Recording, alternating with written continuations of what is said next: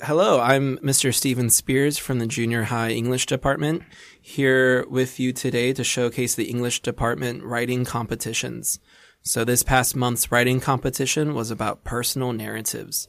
Students were challenged to write a personal narrative where the student shares an important personal experience from their lives.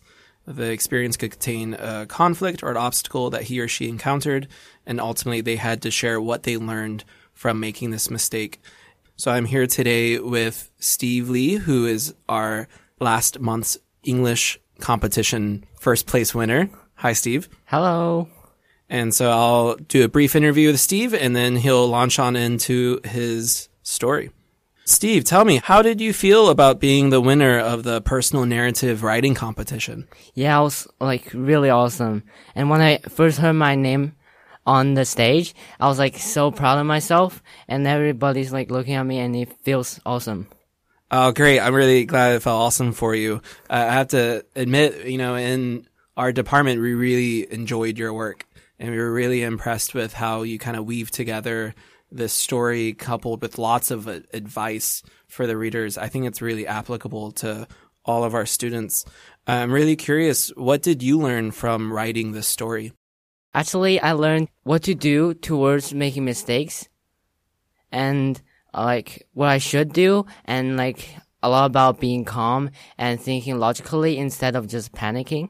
Would you say that you make mistakes often? Yes. But yeah. I believe making mistake is the way to learn. It's the foundation of learning. You learn best when you are making mistakes, and then you are improving based on your mistakes. Yeah, absolutely. I couldn't say it better myself, and that's the same sentiment I share with my students on a regular basis. Well, Steve, before you read your story, is there anything that you'd like to tell us about it?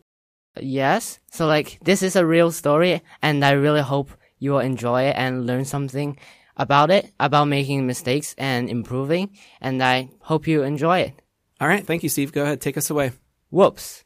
Have you ever made a mistake that created loads of embarrassment and made you cringe? Did you panic under pressure? Was it solved? These questions may as well remind you of agitating, discomforting, and problematic oversights that you have made in the past. However, I believe that the assumptions that people have on mistakes are wrong. I think that mistakes are the foundations of success. Furthermore, as the saying goes, mistakes help you learn. Now, let's introduce my 3 steps to learn from a mistake method. This works in mainly 3 steps. Firstly, you need to recognize and identify your mistake. Secondly, you need to be self-confident and admit your mistake. And lastly, you must be courageous and make changes to avoid making it again. With all that being said, let's explore a mistake that I made just today. Ah, how tiring, I whispered underneath my breath. I jumped onto the soft, cozy, and navy blue sofa like an exhausted beast. I just came back from an energy-draining jog. I searched around the coffee table for the TV remote and clicked the on button. Furthermore, I flipped through the different channels. Despite the first few programs being boring, nevertheless, I continued to go through the channels. Then suddenly, boom shakalaka, I thought to myself, I've got it. There it is. I have found a documentary that I desperately craved to watch. On the TV, the documentarist is walking through a wand. Oh yeah, and a fun fact here, wand is a word, and try to search it on dictionary.com. So let's continue this story.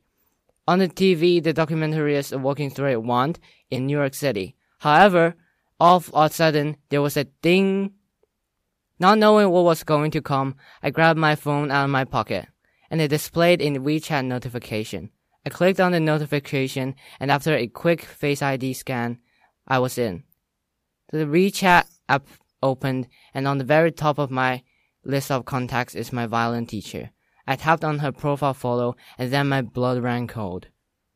There was supposed to be an additional violin lesson today, and I've completely forgot about it. What should I do? I panicked and nearly lost my marbles. Although this was an extremely silly mistake, I thought to myself, I shouldn't cry over spilled milk. Then, I immediately remembered my 3 steps method to learn from a mistake. So firstly, I need to identify my mistake, which is forgetting violin class. Secondly, I am supposed to admit my mistake. so I sent an apology text to my violin teacher to explain why I was late, how awfully sorry I was for failing to remember my additional violin class, and how I will never let that happen again.